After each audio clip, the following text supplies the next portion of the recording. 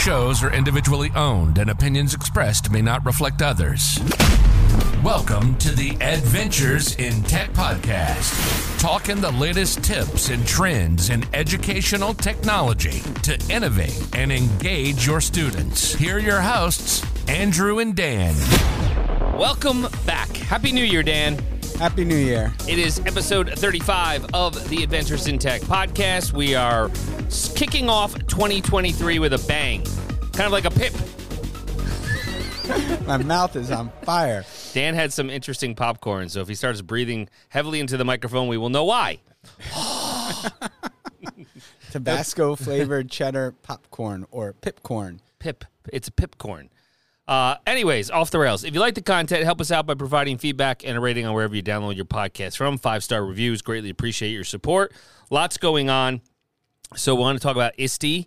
It is, at the time of this recording, it is January 10th, and ISTE Philly 2023 Discover Your Next has officially opened registration. Right, today was the opening day. As of today. So, and if you want to attend ISTE, it is definitely possible because I think almost all school districts will be out of session at this point. I would say. You know, it starts June 25th in Philly through the June 28th. So typically, sometimes it's that last week, depending upon schools in the Northeast. But I do believe schools should be out of session. Should be. So if you need more information, you can Google it or just go to conference.iste.org and get more information in regards to how you can attend and see. It's inspiring to go to an ISTE conference because it's on the national level and there's just so much going on. So there's something that you'll get tons of information out of it that will you'll be kind of motivated to start the school year. Still need your summer break, but you'll be motivated saying, you know, it'll give you time. That's the nice thing. They do it in June, so they give you time to prep your stuff for come August or September, depending upon where you live. So that will start on June 25th. All right, classroom updates. Dan and I have had some challenges, but we have conquered them with the VR goggles. With the VR. We figured it out. Well, we think we figured it out. Well, we figured out how to update them once and for good. Right. So, you know, we've been talking about, and I referenced to a previous podcast when we had our colleague John Redeker on and talking about creating experiences for students. So looking at That's that fire. It's that fire. I think I just burned the microphone. Excuse me. Off the rails. But, you know, looking at different ways of creating experiences for students and looking into that VR world, I think there are some possibilities. And being able to create your own content, use 3D models, upload them into the platform, has really opened up some doors. I've been experimenting a little bit more on some of the features and what is possible and really been piloting them out in a number of different classrooms. I just reached out to some science teachers today, and they're super excited to start exploring that in their classes. So we will keep you updated on creating experiences using VR. Yeah, there's a lot you can do, and, you know, we really went into the platform with Class VR. Everybody says, well, what are you using? What are you using? Because it is still just dipping the toe in the water of education, let's say, virtual reality. So we use Class VR because you don't need a device. So it's very, I don't want to say easy, but it is kind of easy to deploy things from either their portal, right? So, right. And one of the tools that I've been working with today to create content for VR is Paint 3D on Microsoft. So going back to Microsoft Paint and using Paint 3D to create objects and 3D models to upload into a VR world. They have some great libraries in there, and being able to download some of the stuff from their library and put it into the platform has been great. I'm also trying to work with taking those models and putting them into ThingLink and seeing how we can have that VR experience without the goggles as well, because we want that equitable access and multiple platforms going out to make it the most useful for every classroom environment. Well, and that's what I think you said is you hit the nail on the head with the equitable portion and using ThingLink, which we can talk more about. Please, reach out to us on the socials or emails, whichever, because the availability and accessibility to have the goggles, it's not like we have classroom sets. We're working on that. We're in the right track. We're about halfway there. But, we don't have multiple sets that it could go into every classroom. So that is, because it's a cost thing, right? Supply and demand right now. And a lot of things, you don't really all the time need a classroom set. I mean, go back to Catlin Tucker and her ideas of blended learning and station rotation and having that as another resource or experience where students are engaging with it in small groups. I think that can be more meaningful than doing whole class movie theater type applications with the VR. Agreed. And that's kind of what we've pushed out even earlier in the year when we did the Ancient Civilization one. We had 8 working that day or something, I think, and they were in small groups, and it worked out great. They share, see, think, wonder, and move on from that. So we do have that specific in our device. It is in our district. It is Class VR. And again, stay tuned as we're really starting to navigate into those uncharted waters and really know what we're doing with them. So, all right, moving right along. Weekly windup, Dan. We've been everybody. A lot of things have come out. Not too much over the break, but we know Google Workspace had a new feature called Collaborate with Colleagues in Google Slides through a new Follow feature. So basically, it allows you to collaborate with colleagues in real time on Google Slides. You would build upon the existing feature to see what your what slide your colleague is on, and now you can click on your collaborator's avatar in the Slides toolbar to jump to whatever slide they're on and continue to move them as they navigate and make changes to a presentation. Now, when I first saw this, right, and it's already been released, right, so we know it's already out and you should be able to see it. My first thought is, remember how we always had those collaboration? Dan, you get slide 1, and I get slide 2, and I get so you would see them, but those bubbles would go away. They'd pop up and pop down, pop up and so pop you down. Wouldn't be able. So now it's going to be easier. Yeah. Now it's going to be easier to track what student is working on what slide, right, as you follow them, and you'll know that Dan is not doing the work because he's on Andrew's slide goofing off. So I like it. I like that, too. As students are doing that collaborative effort in slides, if you bring up the entire slide deck and look at the thumbnails of each slide, you can easily tell where students are engaging in the content right there. So without that little head popping up and down and having that avatar there, I like that addition. It makes that collaboration aspect that much more seamless in Google Slides. 1,000%.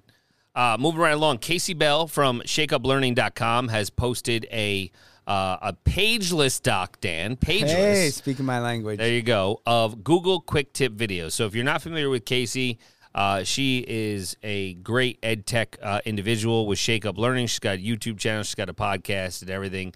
And she has a whole slew of tips with quick videos based on Google Workspace, everything from your usual Google Suite with slides and sheets and docs and Classroom, Chrome, Keep, all the way down to Jamboard, Google Sites, Google Meet, and Google Drawings. There are little videos. So we're going to post this, and then it kind of gives you a quick overview. If you're like, how do I do this? And you really don't want to Google it, for lack of a better term, you will then be able to, just go to Casey's doc where it's got everything right there for you. So we'll post this, and you can make a copy. But if you do make a copy, just remember it won't be updated. She updates this because it's a live breathing document. So you can just, you can just bookmark it or share bookmark it or just add that link to your drive. That's it. So there has been an update to where was that? Quizalize. So Quizalize has made an update to its platform. For those of you not familiar with Quizalize, it's like Quizzes and Socrative, one of those online formative assessment tools. I used to use it a lot. It has some great features. I haven't looked at it lately, but excuse me. That's that popcorn's got you bad.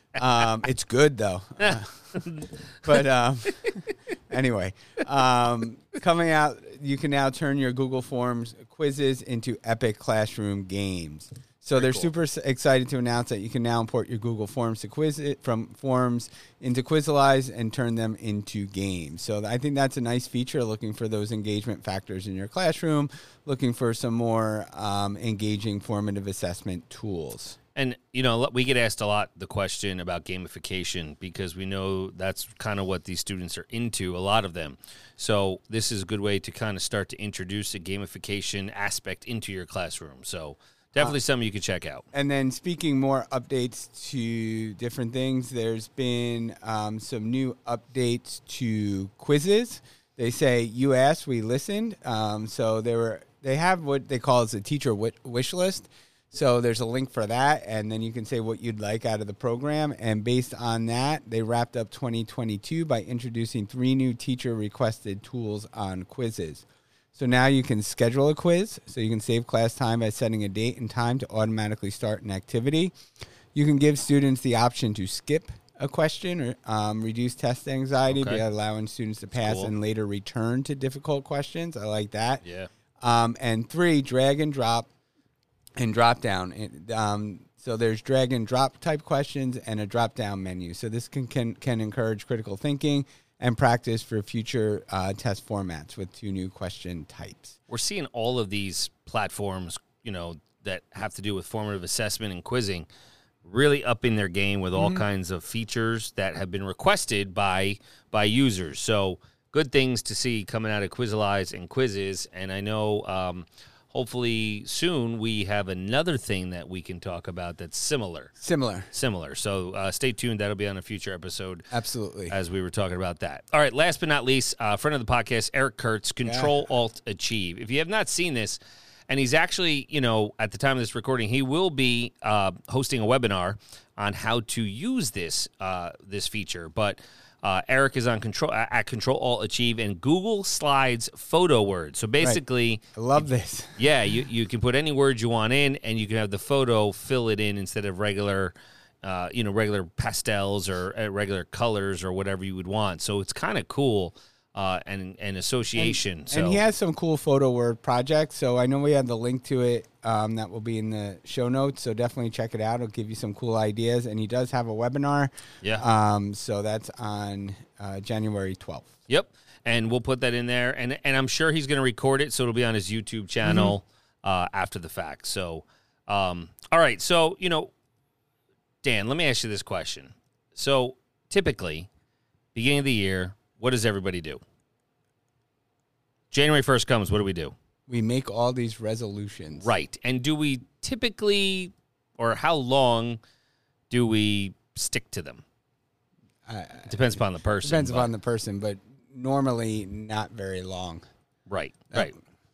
So when we were talking about this week's episode, and we've had a lot of interviews and a lot of things lately, we talked about self-reflection and a bunch of things of what you could kind of do. So there was a lot of articles out there, and I'm first going to start with this somebody, nobody syndrome, right? So what this was out on the web and on Twitter and blogs is, if I succeed, I'm somebody. If I fail, I'm nobody. There are a lot of people that have that mindset. But as we move into 2023, we want to replace that with this. If I succeed, I'll aim to be even better. If I fail, I'll learn and keep working. Neither success nor failure defines you. And really where that came from was something called the inner versus outer scorecard, the inner scorecard. How good do you want to be, right? And this is from coffeeandjunk.com. And, what defines you? Name, fame, success. So we know as human beings, we have a deep biological need to satisfy by acting in such a way that's going to bring praise and adulation for wealth, success, skills, looks, whichever. And it's an inherent need that pushes ourselves. It gives us all the drive to accomplish. We're willing to do extraordinary things that are extremely difficult. Starting a company from scratch, climbing Mount Everest, running 3,500 miles. Is that correct, Dan? That's correct. Dan made that goal last year, 3,500 miles. I think I maybe walked one. Solving a supposedly unsolvable theorem or, trying to settle on Mars. It's all well and good, but the byproduct of that behavior is the need to compare ourselves with others. It's human nature. Right, and it seems a lot of that is based on extrinsic motivation. Right. So those problems come when we compromise, or the problems come when we start compromising our own standards, those that we've set for ourselves in order to earn more admiration tokens from others. So you can be anything you want, but we can't be everything, right? And when we compare ourselves to others, we're often comparing the best features against our average ones. We naturally want to be better than others, but the unconscious realization that we're not can become self-destructive. So comparing ourselves to others allows them to drive our behavior, which is definitely a bad sign. And Warren Buffett, if you're not familiar, but I think everybody is with Warren Buffett, his beautiful saying is, the big question about how people behave is whether they've got an inner scorecard or an outer scorecard. It helps if you can be satisfied with an inner scorecard. And basically, maintaining that outer scorecard means being concerned by how the world sees you and think of you and how you are perceived in comparison to others, and then acting according to that. On the other hand, the inner scorecard is something which you maintain for yourself without thinking much about what people will be thinking of you. All right? So you have to decide whether you're bowling well or not. All right? The batsman's going to hit you for 4s and 6s anyways, let's be honest, right? But it makes an impact in the sense that the scoreboard is just a superficial judge of the game. Winning the game doesn't necessarily mean that you've bowled well. Losing the game also doesn't mean the opposite. You set the standard for your own skill sets and achievements, no matter the result, no matter how many 6s, 4s, whatever you get, all right? You have to be your own judge, not the scoreboard, not the batsman, not anything else. So it really forces you to ask yourself, as we think of 2023 and self-reflection, how good do I want to be? What standards am I going to judge myself by? And not just personally, I'm also thinking from the education component, right? What's going to define you as you're successful with your students? I don't want to say it's just a test score. Sure, that's a portion, right? It's not an evaluation. How do you know? And I think this goes back to an episode with a past guest is, what's going to make you memorable? We talk about these experiences and creating, experiences to make teaching memorable. Dan, you always talk about that teacher who, what was the name? That you would always remember and say, it wasn't that they were the flashy. It was just the way they presented the topic or the lesson, right? I think that's in a lot of the case. And I think when you look at that, and we look at it in the realm of education, as you bring up the idea of the scorecards, that inner scorecard is really based on a lot of self-reflection, looking back at your effort, your values, your principles, your standards, your commitment, and your performance. I think as educators, we have to remember to be self-reflective of ourselves as professionals to build up that inner scorecard. When we deliver our lessons, do we reflect back on it and say, where did I stand in this lesson? What could I have done better? All right, this didn't work. Why didn't it work? Where can I make those adjustments? Where can I improve it for everyone? Instead of looking at those, there are external factors that are out there, but, I remember getting started in the classroom and I had a mentor and, when she said when things start going wrong and you start pointing fingers, there's always 3 fingers pointed back at you. Correct. So, and you can control those 3 things that are pointed back at you. So reflect on what you have control of and then look to enhance that experience. And I think, listen, this is, we're getting deep on you this episode, right? And as much as we goofed off about popcorn in the beginning, but this is something that it challenges your inner being in the sense. I was talking about Warren Buffett. He's worth $106 billion, right? And Nick Saban's won 7 national titles, not last night, obviously, with Georgia winning, but in Alabama, right? But they live by the inner scorecard, right? And so we know there's those 2 ways. So when you think of 2 ways to measure success, you have your outer and your inner scorecard. And like you were just saying, most of us, I would say the majority of us, use that outer scorecard because we want to measure it with fame, money, status, influence, accolades, right? Pats on the back, recognition, achievement. It's all that, like you said, that extrinsic motivation. But the outer scorecard is fickle. It's defined by what the world thinks. And the problem is it's outcome focused. What is the outcome? Mostly, outcomes are out of our control. You can't control what happened at home before a kid took the Regents. Right. Or a 3rd grade test. You can't, right? So playing by that scorecard is the fool's game. The best way to measure success, okay, is the inner scorecard. And here are the key points with that. Effort, values, principles, standards, excellent, commitment, and performance. That's all based on intrinsic motivation. It's reliable. It's defined only by what you think. The approach is process-focused, and the process is all within your control. The Warren Buffett's in that, play by that scorecard. Live in the present, focus on the process, ignore the external voices, perform to your standard and forget about the outcome. Nothing else matters. I think that's just...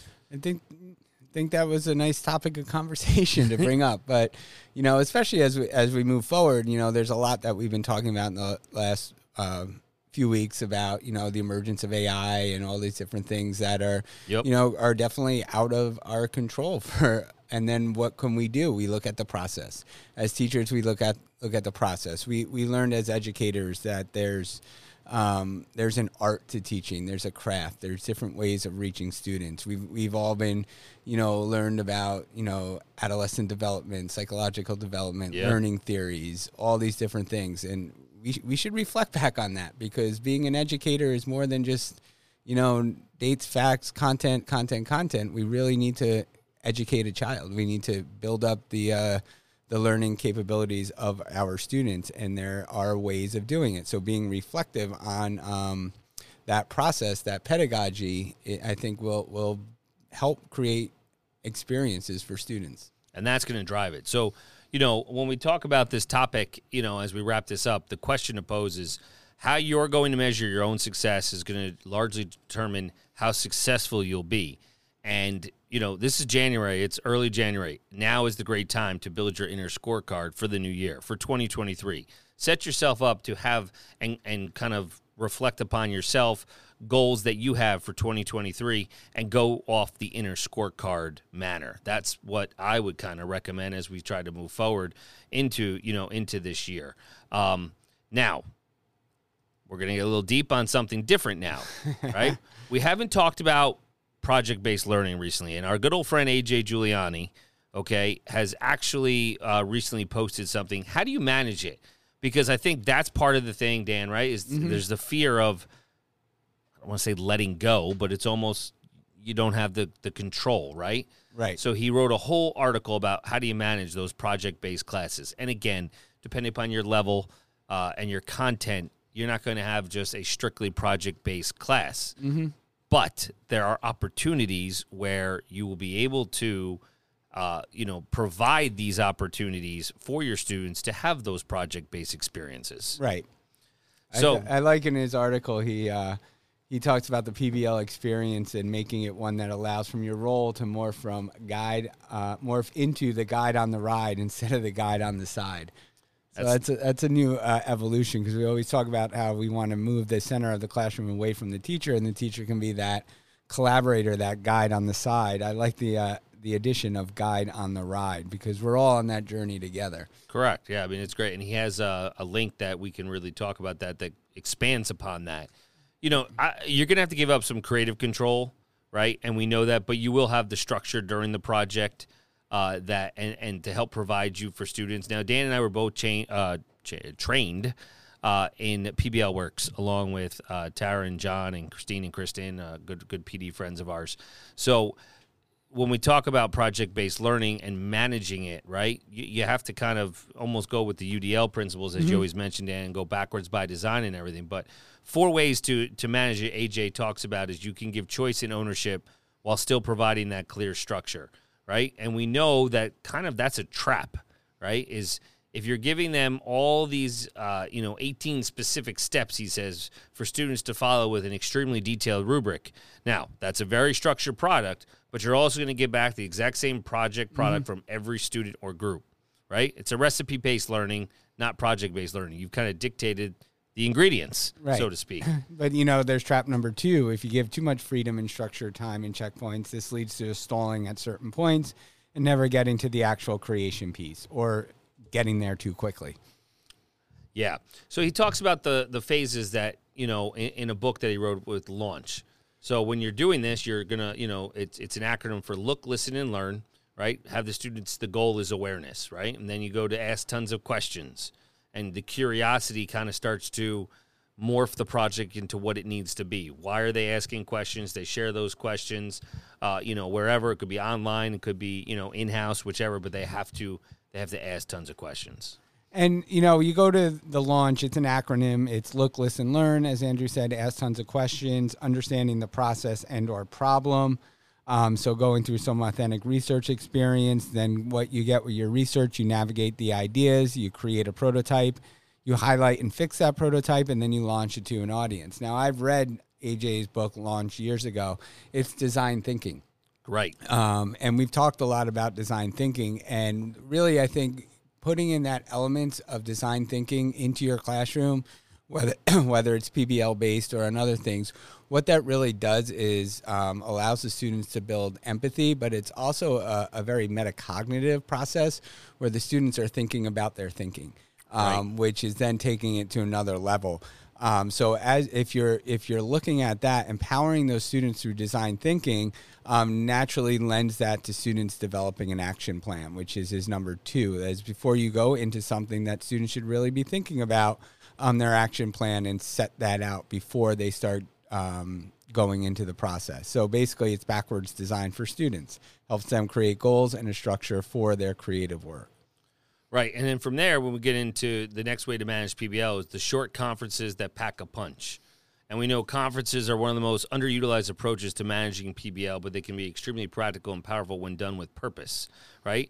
And they don't need to be long or arduous. It's for the teacher or the students. So John Spencer laid out 3 types of student conferences. You have the focus for feedback, right? Mm-hmm. Reflection and mastery.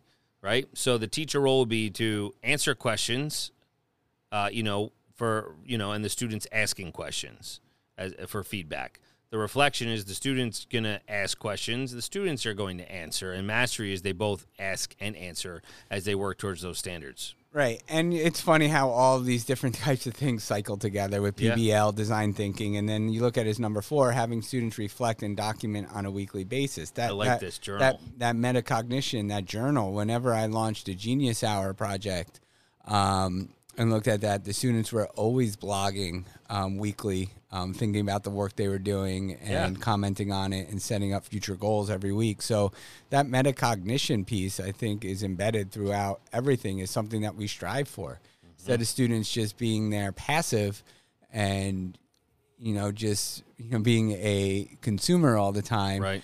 They can be a creator and active in their own learning, being able to be empowered to set their own goals. Now, there's a lot of motivation that goes in there for the students to be, as we talk about, intrinsically motivated. But I think as you go through these processes and you engage the students and give them that choice, that motivation can't help but come along with it. And when you just said choice, we always talk about choice a lot, Dan. And the key is to have the students reflect, share, and document where you have access as their teacher. Mm-hmm. Blogs, podcasts, vlogging, Google Forms, Flipgrid, whatever platform you want to use, Wakelet, there's a lot of options that you have that will provide the opportunities for the students. And then that's when you start to bring it all together, because up until that point, you're following along the project, you give the comments and the feedback as needed, and you check in with the students or groups who may need some extra attention that week, or maybe they're struggling on one part of their project or whatever. But then this is where you bring it all together, and PBL will feel as real and authentic as possible as we get to the end, right? And it's not, I like how he summed it up, and it's not to say there is no deadline. There is a due date, because we have deadlines, right? I mean, we put deadlines on ourselves, as well. We don't get rid of those checkpoints or those benchmarks. We still have those as adults. And, we are not going to get rid of formative and informal conversations. We all have that. It's just a way to guide students on their learning journey. And the best way I'd say is to summarize that is what you will do is just dabble in it, 1 a quarter, right? Mm-hmm. Or 2 a semester or trimester, whatever, however it works for you. Try it out that way. If you look at PBL, you look at all these different things of a student-centered classroom. The goal is really to empower the students. And you could be there. I mean, as you start creating these opportunities, you can not only guide them in the content and the process, but you can teach them about time management skills, how to reach out to mentors, how to get through a rough patch when you're really not having that things working for you. How can you get through that? How can you improve your communication? All these different skills that you can then incorporate it. So it sounds a little bit overwhelming, but if you want to bring it to its simplest forms, create opportunities where students have choice, where they can create something for an authentic audience, and they have the ability to collaborate and reflect on what's going on through the process. This can be drawn out over a number of weeks for an entire unit or for an individual lesson. I don't have much else to say after that. I'm speechless. Well, that's not going to last long. Yeah, and we're back to being funny. But no, seriously, like on a serious note, that is pretty much, that's what we're here for. So I know we went a little deep with inner and outer and then talked about how you can manage PBL overall, just to start, because people do ask us, they look at it, they look at the platform or the things, the facets of it that we just talked about, and it becomes overwhelming, and it kind of just pushes to the side. Mm-hmm. So start small. Doesn't have to be massively huge as a project, and that's how you can dive in to get your feet wet to kind of learn along with the students. So, right. Dan, final thoughts. We did talk a lot about that PBL, so check out the link in the show notes so you can look at everything we've been talking about to give you some ideas. You know, once again, you're going to have to be self-reflective and a reflective practitioner. You know, you can't always be like, all right, so how can I use this in my math class? Well, you have to really look at it and look at your goals, your objectives, your students, and figure out how it fits into your content and how you can make the most opportunities of it. We'll definitely be there to help you along the way, but there's no like cut and dry example like, oh, here's a PBL unit that you can run with it and go. Right. You really, teachers have to take on that creative role as well. And the way I would say is live by your inner scorecard, Dan. That's it. You know, live by your inner scorecard. All right, so we will put the sticker request up. Thank you again for all your support. Listen on all those platforms, leaving us those reviews. As always, if you have any questions, comments, suggestions, please reach out. Tech Hard, work smart, live an adventure. Find Andrew on all socials at @Nicola Tech and Dan at WCSD Tech DR.